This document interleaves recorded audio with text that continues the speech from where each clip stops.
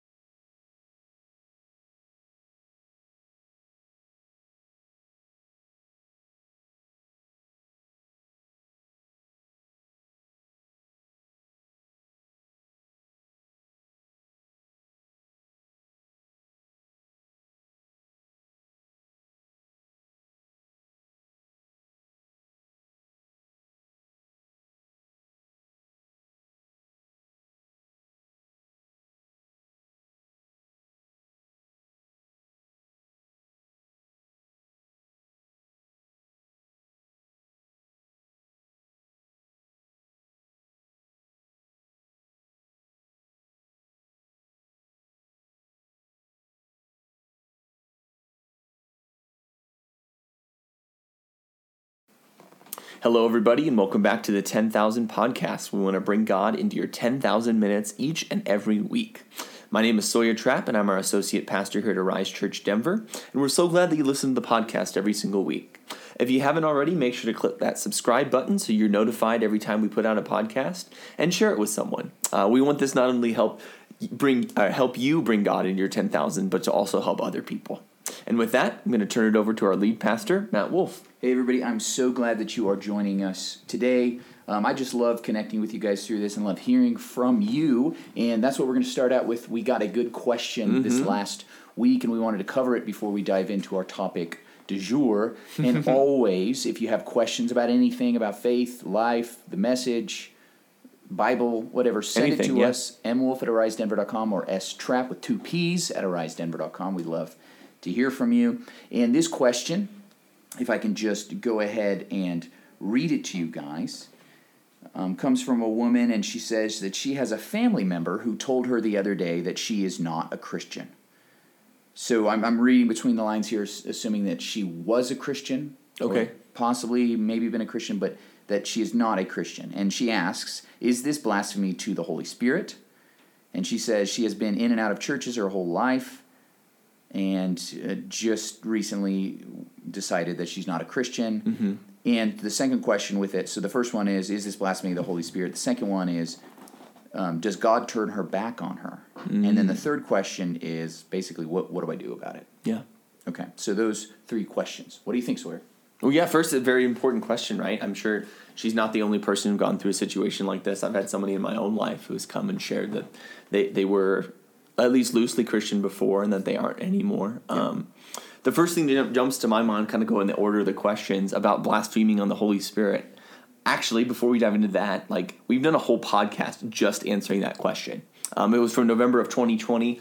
I'll make sure to link it down in the show notes. But basically, when we go through that podcast on that discussion about that question is that blasphemy against the Holy Spirit is declaring that you don't believe in God, but you always have that opportunity to, as long as you're still alive, to declare that. So blasphemy against the Holy Spirit would be going to the end of your life. Yes. It's perpetual. Yeah, it's perpetual. I think that's pretty clear. Just that's a good way to quick, put it. And you should go listen to that whole podcast because we dive into it. But in Hebrews 10:26, it says, if we deliberately keep on sinning after we have received the knowledge of the truth. So there's deliberately, so it's active, purposeful, and that it keeps on. It's that's a present tense verb in the Greek, meaning it goes on and on and on and on. So if you are in that boat, so it has to be continual denial. Yep. And you know one thing that is good about this, because so that's the first question. This isn't. It could become blasphemy of the Holy Spirit, but right now we don't know, which is a good thing. We don't ever need to declare that we ourselves have done that or someone else has done that. Yeah. It's just not our place to judge people. Correct. But the second question was, does this mean, she's out? Does that mean that God has turned his back on her? Okay, I was reminded of this, and it was so encouraging. I loved this. It was in a message that I listened to on my run just yesterday. And one of the greatest assurances about us, even if we deny our faith, deny Jesus, and backslide, Jesus still loves us and comes after us. So this is great because there is a whole concept that maybe you're not familiar with. Just called, a lot of people call it backsliding. Backsliding. Okay, the Christian faith leaves room for sinning. It's your sanctification. You're growing to be more like Jesus. You're growing more to like holy. It's not up and to the right all the time. Okay? Yeah, absolutely not. we all have moments, where... sometimes we're even worse than we were before. It seems like from our actions. People sometimes become Christians and then fall away or, fade out. And sometimes they're like, oh my gosh, now I know better. This is even worse. And you feel that way. Or you commit the worst crime or sin of your life after you're Christian, should know better. Yeah. But here's the great news, that there was this guy named Peter. Turns out he was one of the 12 disciples. And literally, he denied Jesus 3 times. Not just once, but 3 times when Jesus was in his moment of need. Yeah. And do you know what Jesus said to Peter? I do, yeah. I thought that was rhetorical. I'm sorry. When he came back, when he rose from the dead, he took Peter aside in front of everyone. Everybody was there having breakfast together, and pulls Peter aside. And he said, Peter, feed my sheep. 3 times he asks him. So it's like equal parts restoration to the damage and the falling away that you have done. In fact, I gave a whole Easter message from this perspective of Peter. I gave a message as a first person message as Peter being restored. You can go back. We'll link to that in the show notes as well. That was from like 2018, I want to say. Okay, cool. We'll make sure to find it and put it down there for you. But man, isn't the story of Peter to go from one of the leading disciples to completely denying Jesus 3 times, to be completely restored to the point where he was a leader in the church, wrote 2 books of the Bible, and we know him as the Rock. Yeah. And that's a really great segue, because in one of the books of Peter, in 2 Peter 3:9, there's actually a great verse that talks about this. 2 Peter 3:9 the NIV says, "The Lord is slow in keeping his promise, the Lord is not slow in keeping his promise, as some understand slowness. Instead, he is patient with you, not wanting anyone to perish, but everyone to come to repentance." And so even though this individual has expressed that they're maybe no longer a Christian or never a Christian, God still is working on them. God is still active, wanting everyone to come to repentance. And that includes this individual that this person is talking about, and it includes the people in your life as well. That's right. So then what do we do about it, Sawyer? Yes, and so if God hasn't turned his back on this person, that means we shouldn't either. Correct. That we need to be active and loving and caring for this person, going out of our way maybe even to show them the good parts of our faith, acting out in love and caring for them, answering any questions that they might have, and continuing to work in trying to restore as much as we can in our power. Obviously, the Holy Spirit is doing a lot of work in that too, but continue to inviting them to things at church. Continue being in their life. Be that great representation of Jesus for them. Yeah, and I had a friend talk to me a few weeks ago about this too. Like this friend he had for a couple decades, he had talked with him about faith, invited him to church. Finally was just like, I'm going to sit down and tell him the gospel to just make sure he knows it. And he did, and the guy was flat out rejected and was an atheist. He's like, should I be done with him? Should I wipe the dust off my feet with this guy? And what I would say is, maybe if you have clearly presented the gospel with them, you don't need to feel that burden that I need to do that anymore. Right, every time that you're with them, however, you should keep up the relationship in love, because here's the reality, is that when people often come back to faith is when they're at their lowest point, when they're the prodigal eating the slop with the pigs, right? Yeah. They're longing to eat the slop. Like, I wish I could eat the same thing that these pigs are eating. It gets to the lowest point. So wait and keep the relationship up so that, I heard this the other day, that we should be other people's on their top 5 phone call. That they would they'd be one of the 5 people that they would call if they're in an emergency or in a difficult position. So if you are still in that position with that person in your life, then they'll call you. They'll know who to turn. You can even say that. Whenever you're ready, I'm here for you. Yeah. I know that God will pull you back to himself. I'm praying for it. So whenever you're ready, anything happens in your life, I'm here to love you and support you and encourage you. Yeah, absolutely. And one of the reasons why is in the end of James chapter 5. It says in verse 19, my brothers and sisters, if one of you should wander from the truth and someone should bring that person back, remember this, verse 20, whoever turns a sinner from the error of their way will save them from death and cover over a multitude of sins. That's the ending of that entire gospel, is like, this is a great thing to do, to bring back those who were in the truth and have wandered away. So don't give up on anyone. Absolutely. So we want to encourage this person who sent this question in to keep loving, to keep being in this person's life, and not give up on this person, as we would encourage you as well. Right. Okay, so let's turn to the topic that I wanted to cover. I mentioned in my message Sunday this was something I wanted to focus on a little bit more and couldn't. Yeah. And it's the very end of Luke chapter 18, the section we covered in the message, which was called The Price of Admission, verses 18 to 30. So at the very end of that section, in verse 28, after Jesus has said it's easier for a camel to go through the eye of a needle than for a rich person to enter into heaven, which is, in other words, impossible. But Peter said, well, we've left all to follow you. In verse 29, Jesus responds, truly I tell you, no one has left home or wife or brothers or sisters or parents or children for the sake of the kingdom of God will fail to receive many times as much in this age and in the age to come, eternal life. So what does that mean?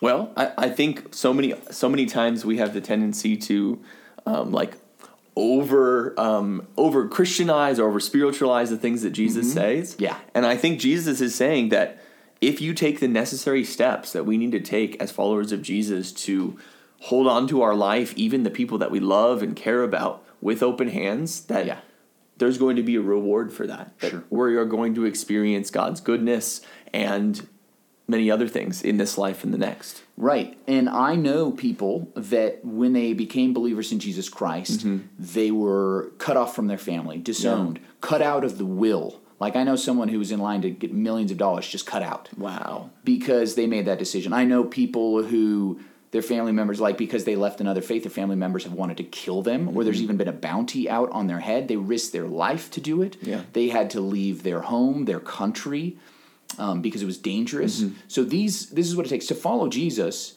To truly do it means to deny ourselves, pick up our cross, and follow him. Yeah. What Jesus said to that rich young ruler is what he says to all of us. Yeah. Give up everything you have and come follow me. Yeah. We have to hold it all with open hands. So meaning we should always be like praying, God, do you want me to give up this thing? Do you want me to give this money away? Do you want me to move? Do you want me to go to the other side of the globe and be a missionary? My kid now thinking about a missionary. Can I hold them with open hands and not discourage them and say, oh, you need a career and you need to be safe here in this country? No. To support them and say everything is God's. Yeah. Everything in my life. Yeah. Whether it's people, whether it's finances, whether it's that sense of security that we have to acknowledge that if we're going to take up our cross, as Jesus says, that comes with letting go of other stuff, letting go of everything.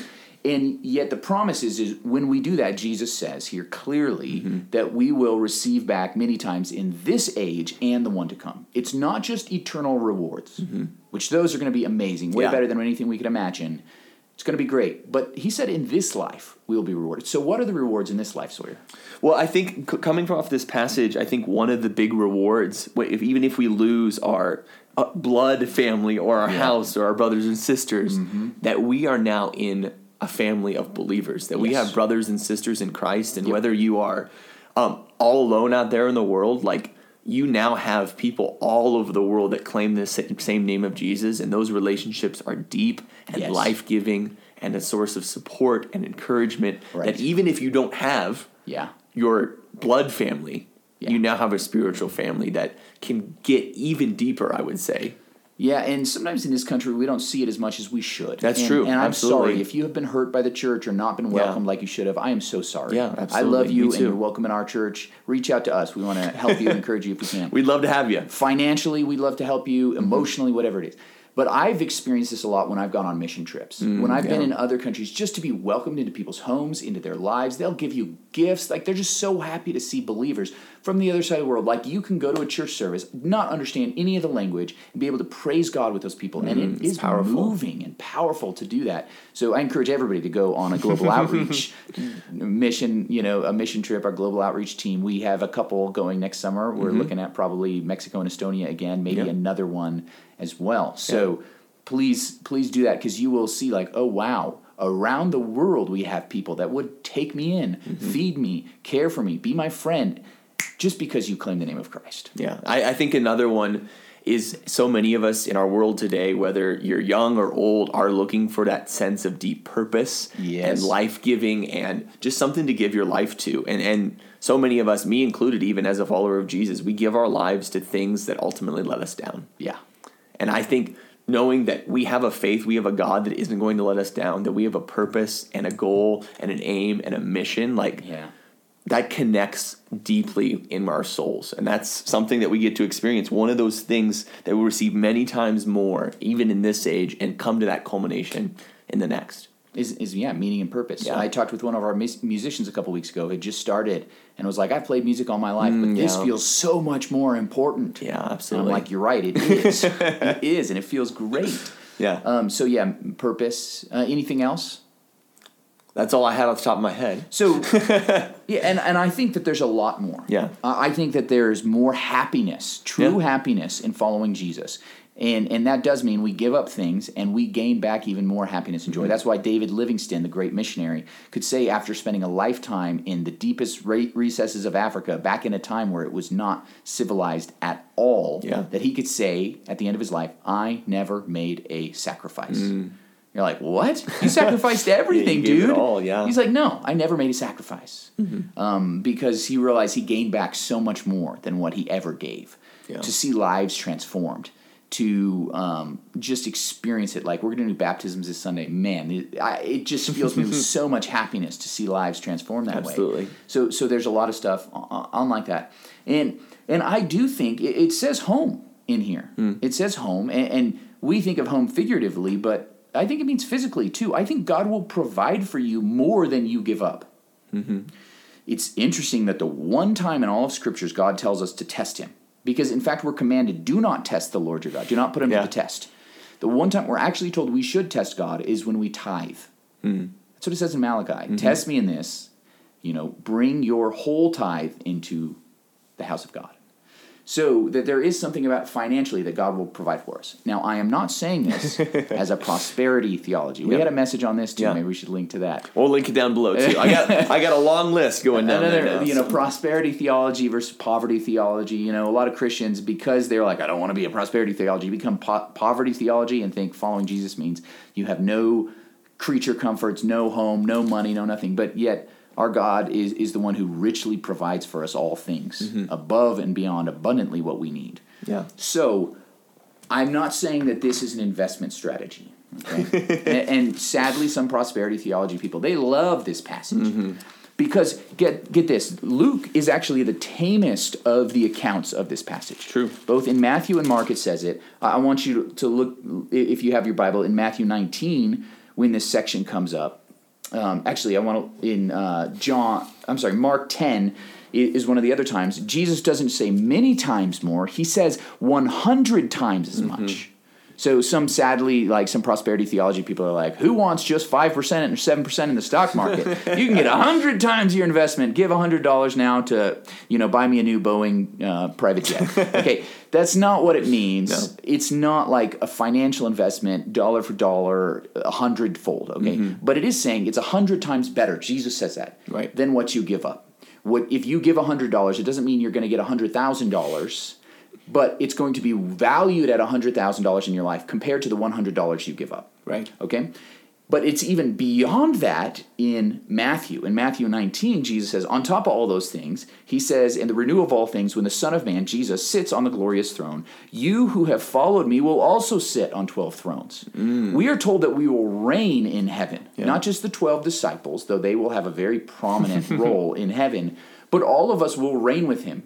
That's what it tells us in the Scriptures. We will reign with Jesus Christ in heaven. We will shine like the stars. So there's an element, too, of like, wow, like this eternal authority reigning with Jesus will be given to us. We will be kings and queens in heaven. So, the reward that is promised for following Jesus is 100 times, many times more than what we give up in this life. So, I have to just take Jesus at his word here. I've experienced some of it, and I hope that you experience more. You look at the lives of some of these saints when you read, the biographies of great Christians. Like, none of them are like, man, I gave up so much, and my life is just awful and miserable. Yeah, absolutely. They all come out and say, I wish I could just do more, because I've experienced that joy and happiness and purpose. And right. And that's what Jesus is telling us. So I hope this gives you a better understanding that it is worth holding everything with open hands, being proactively generous. It's not just like, God, if you want me to, I'll give $100 a month. But proactively saying, I'm going to do these things. That's what we talked about on Sunday. Being generous with our time, talents, and treasures. And when we do that, God will repay us. It is more blessed, Jesus said, to give than to receive. Amen. 100 times more blessed. So if you experience that, if you have a story of giving up something or God revealing something in your life, God providing miraculously in your life, we would love to hear about it. We would, Because those stories are encouraging, not only encouraging to you, but I think it's as part of our testimony to just show people what God is doing in our lives. We'd love to hear from you. For sure. Okay, we love you guys, and we'll be back with you next week. Thank you so much for listening.